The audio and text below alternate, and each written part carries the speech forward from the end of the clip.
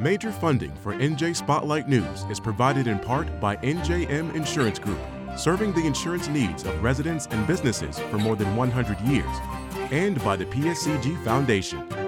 Tonight on NJ Spotlight News, the First Lady claiming gender politics are playing out in the Senate race while her critics are crying nepotism. She says it's sexism.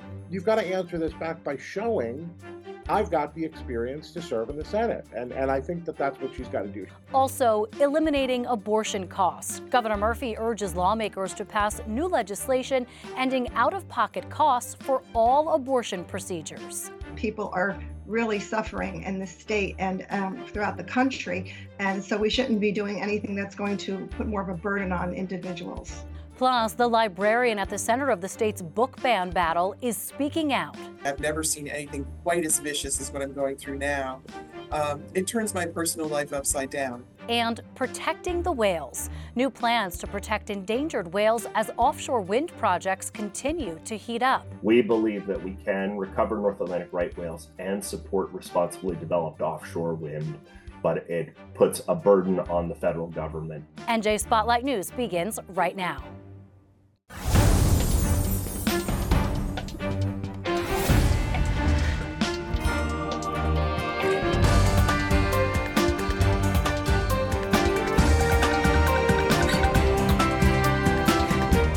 From NJPBS Studios, this is NJ Spotlight News with Brianna Venozzi.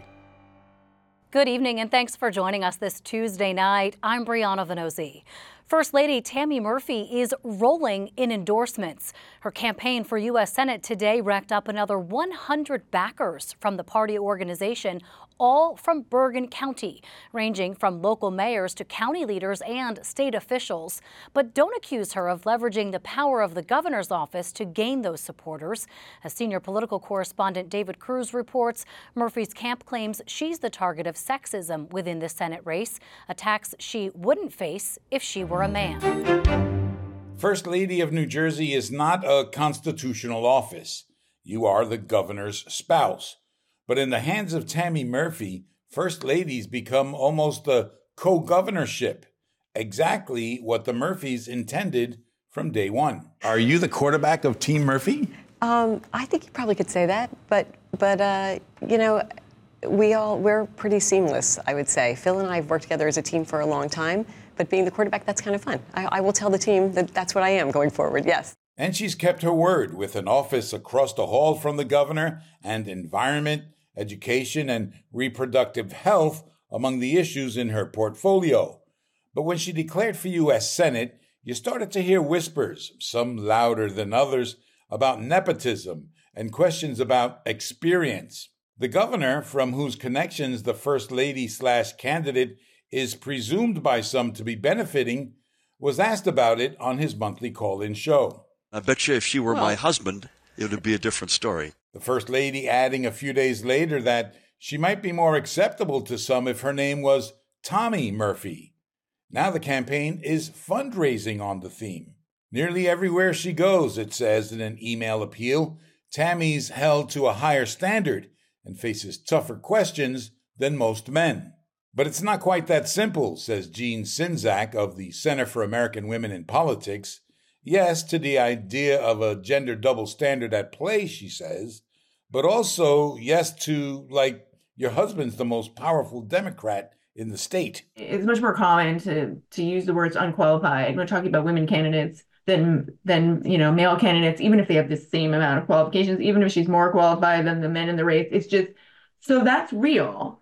So I don't want to discount that, right? Like, that's a real thing. Then this particular situation is so unique. And so this is much more about the party line and the problem with the system than it is about her gender. Biases are still everywhere in politics, says Glen Rock Mayor Christine Morieco, who just endorsed Murphy. A lot of it has to do with knowing what it's like to experience the subtle and the not so subtle. Like people always asking what her husband thinks about her running for mayor. And that's only funnier after, we've been introduced into a room of new people and they say, oh, the mayor of Glen Rock is here. And someone will inevitably walk up to my husband and go to shake his hand. There's another woman in this race now, and a black man, and for that matter, an Asian guy. So the rich white woman is not going to get a lot of sympathy for long, according to some. We have had senators before who have come from outside the political realm, who have not had political experience. You had Bill Bradley, who was a basketball player, right? You had Frank Lautenberg, who was from the business world. The onus was on them, and they were men, and the onus was on them to demonstrate that they had the competence to serve in the Senate. That's how she's got to ultimately answer this, not with you're being unfair, not with you're picking on me, not with, I'm a woman. You've got to answer this back by showing I've got the experience to serve in the Senate. And if that fails, there's always the county machines, big donors, and high-profile family members to fall back on. I'm David Cruz, NJ Spotlight News. The field of U.S. Senate candidates David mentioned got a little more crowded this week after Cape May businessman and real estate developer Curtis Bashaw announced he's launching a campaign for the GOP nomination, becoming the second major Republican to formally enter the race. Bashaw is probably best known as the guy who restored historic Congress Hall and the Virginia Hotel in Cape May.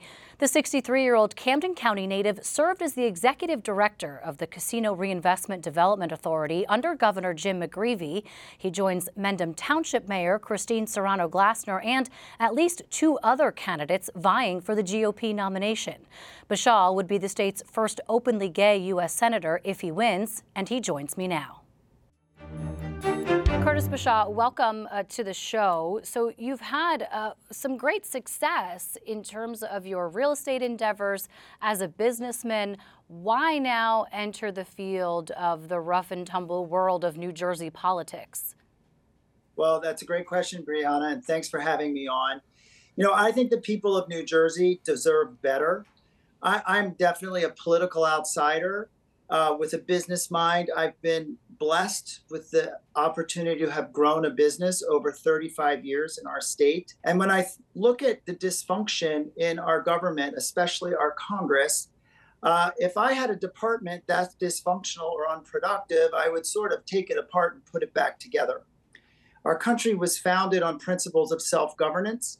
And for someone like me in the later stage of his career, I just feel a responsibility to step up and be counted. It's interesting because you echo what I recall hearing from a Republican presidential candidate, former president, as a political outsider, a businessman who will go in, tackle the problems, and change them as you would a business.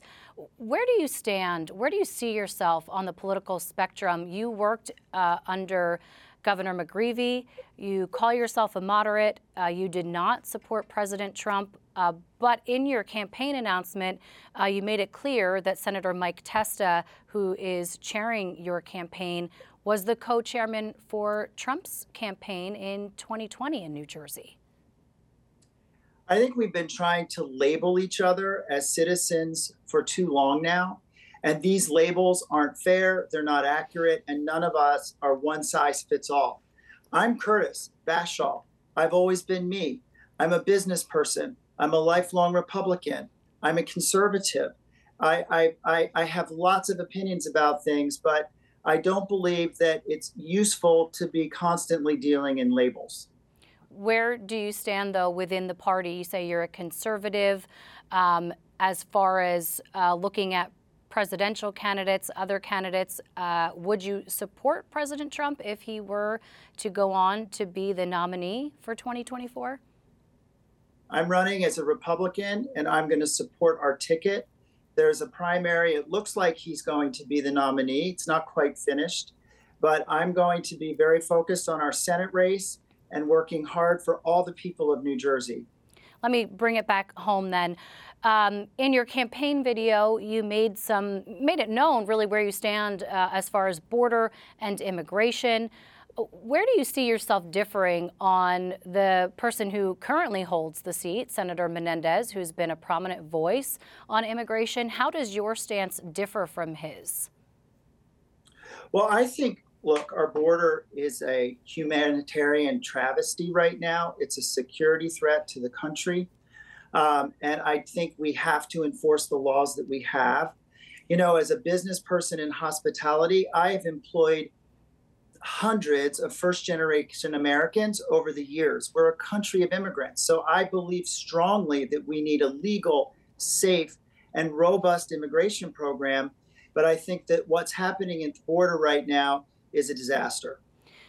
How do you square yourself against fellow Republican you made mention, Christine Serrano-Glasner? She has already tossed her hat in the ring. She is a mayor. As someone who does not have political experience, why not start at a more local level, sort of get your bearings that way before jumping to a statewide office? Well, that's a great question. You know, running a business for 35 years gives you a lot of experience, but I did do two services in public service. One was running the Casino Reinvestment Development Authority for 2 years, got to know the inside of New Jersey politics, reinvest in casino gaming taxes and economic development all over our state. I also was on the board of Stockton University. So for me, it is a natural step as a citizen, as an outsider, to get involved now when we have folks like Menendez who have embarrassed us with their corruption. Curtis Bashaw is running for the Republican nomination for U.S. Senate. Curtis, looking forward to following your campaign. Thanks, Brianna, very much. The U.S. Supreme Court will once again tackle the topic of abortion. Oral arguments in the abortion pill access case are scheduled for March 26th.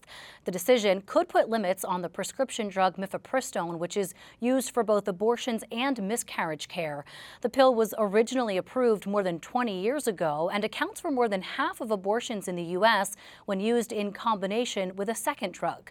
Progressives say they fear more abortion rights will be taken away in the future. And Governor Murphy, in his State of the State address earlier this month, laid out plans to boost New Jersey's status as a so-called abortion safe haven, calling on lawmakers to pass a bill that'll end out-of-pocket costs for the procedure. But who will foot the bill? Senior correspondent Joanna Gaggis reports. People's health care shouldn't be determined by whether or not they can pay out of pocket. And I think that for any type of health care, people should have access to the care that they need for their health, for their lives, for their families.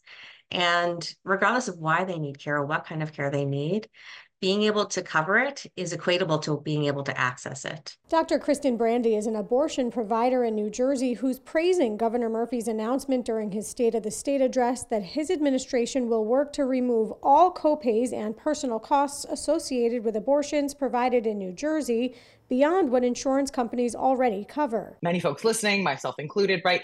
We might have a $5,000 deductible that we have to hit before our coverage and our health insurance really starts to kick in and make things more affordable. So that's where this no cost sharing thing comes into play. It is really for those who are most vulnerable. Dawn Erickson says having this coverage 12 years ago would have had a huge impact when she found out she was pregnant during a dark time in her life. I was in the throes of an opiate addiction.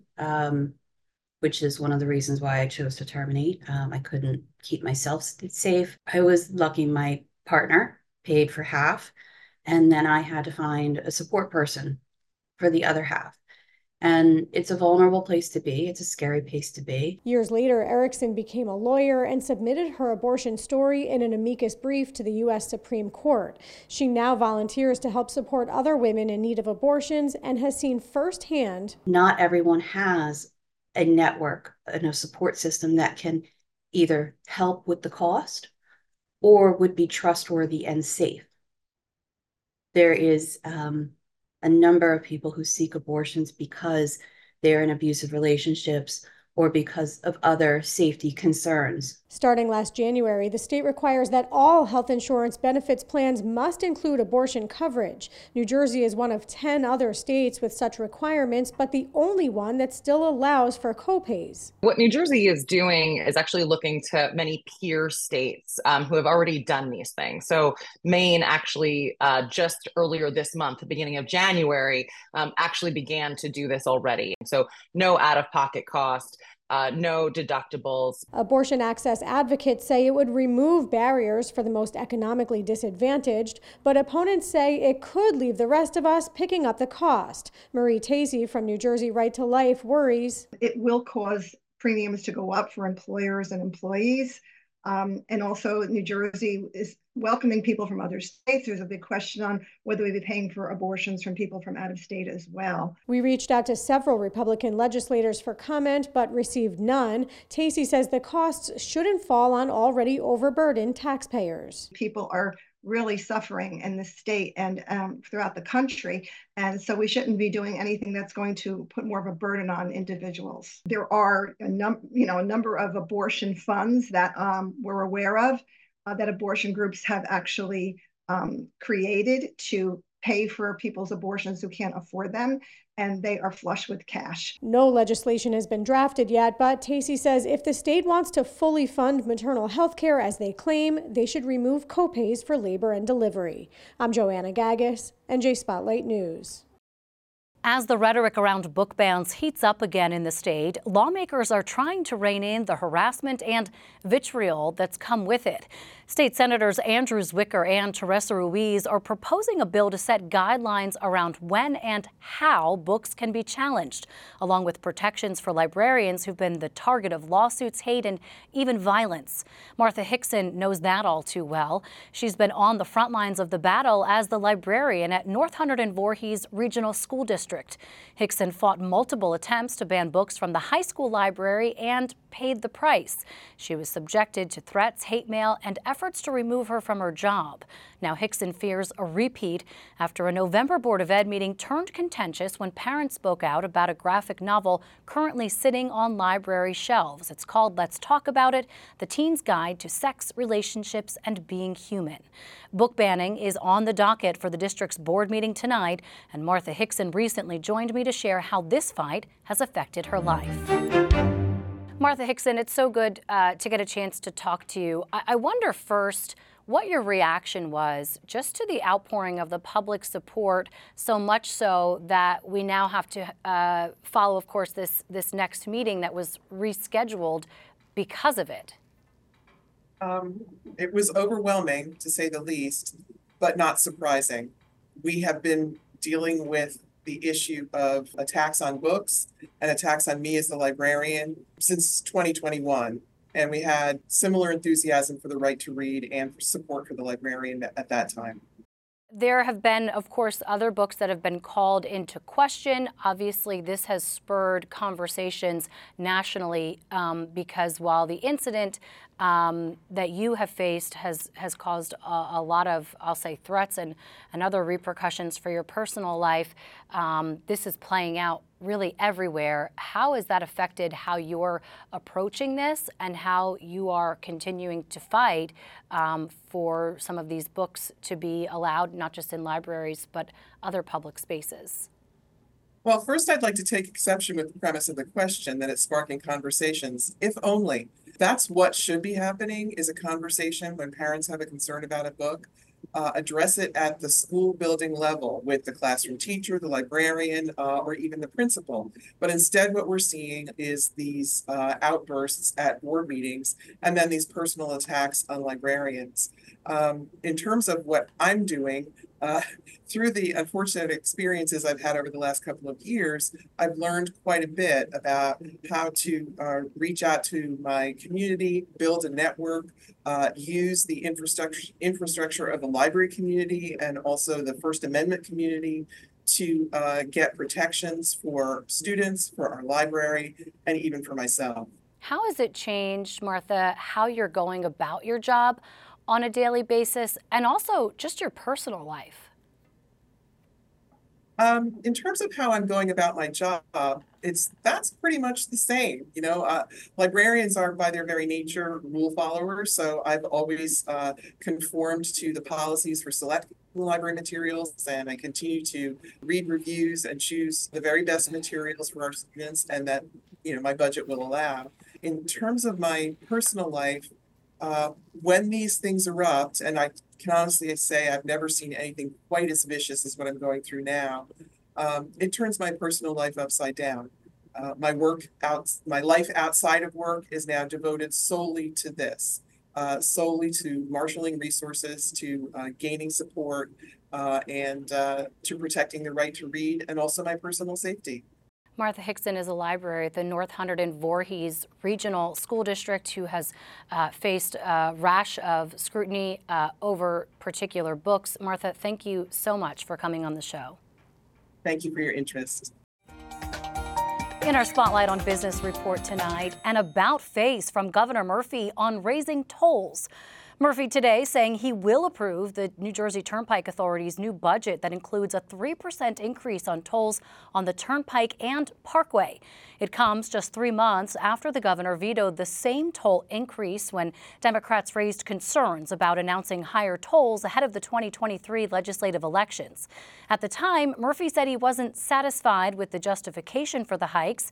Today, a spokesperson for the governor said he changed his position after more careful consideration and noted the increases will help fund New Jersey Transit, which receives hundreds of millions of dollars in turnpike revenue each year. New Jersey Transit, of course, just announced a plan for a 15% fare hike across the board, which could go into effect as soon as this summer. According to a state spokesman, the new toll rates go into effect on March 1st. On Wall Street, the stock rally took a breather today. Here's how the markets closed.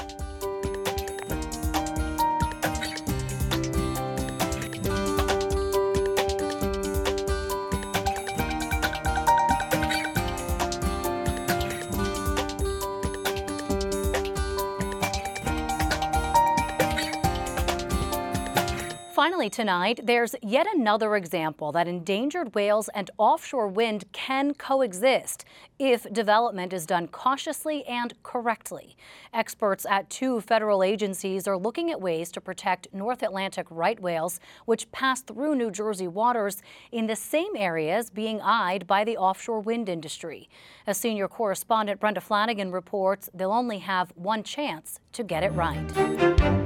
It's calving season for critically endangered North Atlantic right whales, with moms and babies swimming along the East Coast between Virginia and New Jersey. That puts them smack in the zone dotted by planned and operating offshore wind projects and crisscrossed by ships. It's a fraught intersection, but one Oceana's Gib Brogan thinks is manageable with a new federal strategy. We believe that we can recover North Atlantic right whales and support responsibly developed offshore wind, but it puts a burden on the federal government to make sure that that balance happens. Marine mammal advocates like Brogan welcomed a final joint federal strategy to save the whales and develop offshore wind where the two might collide.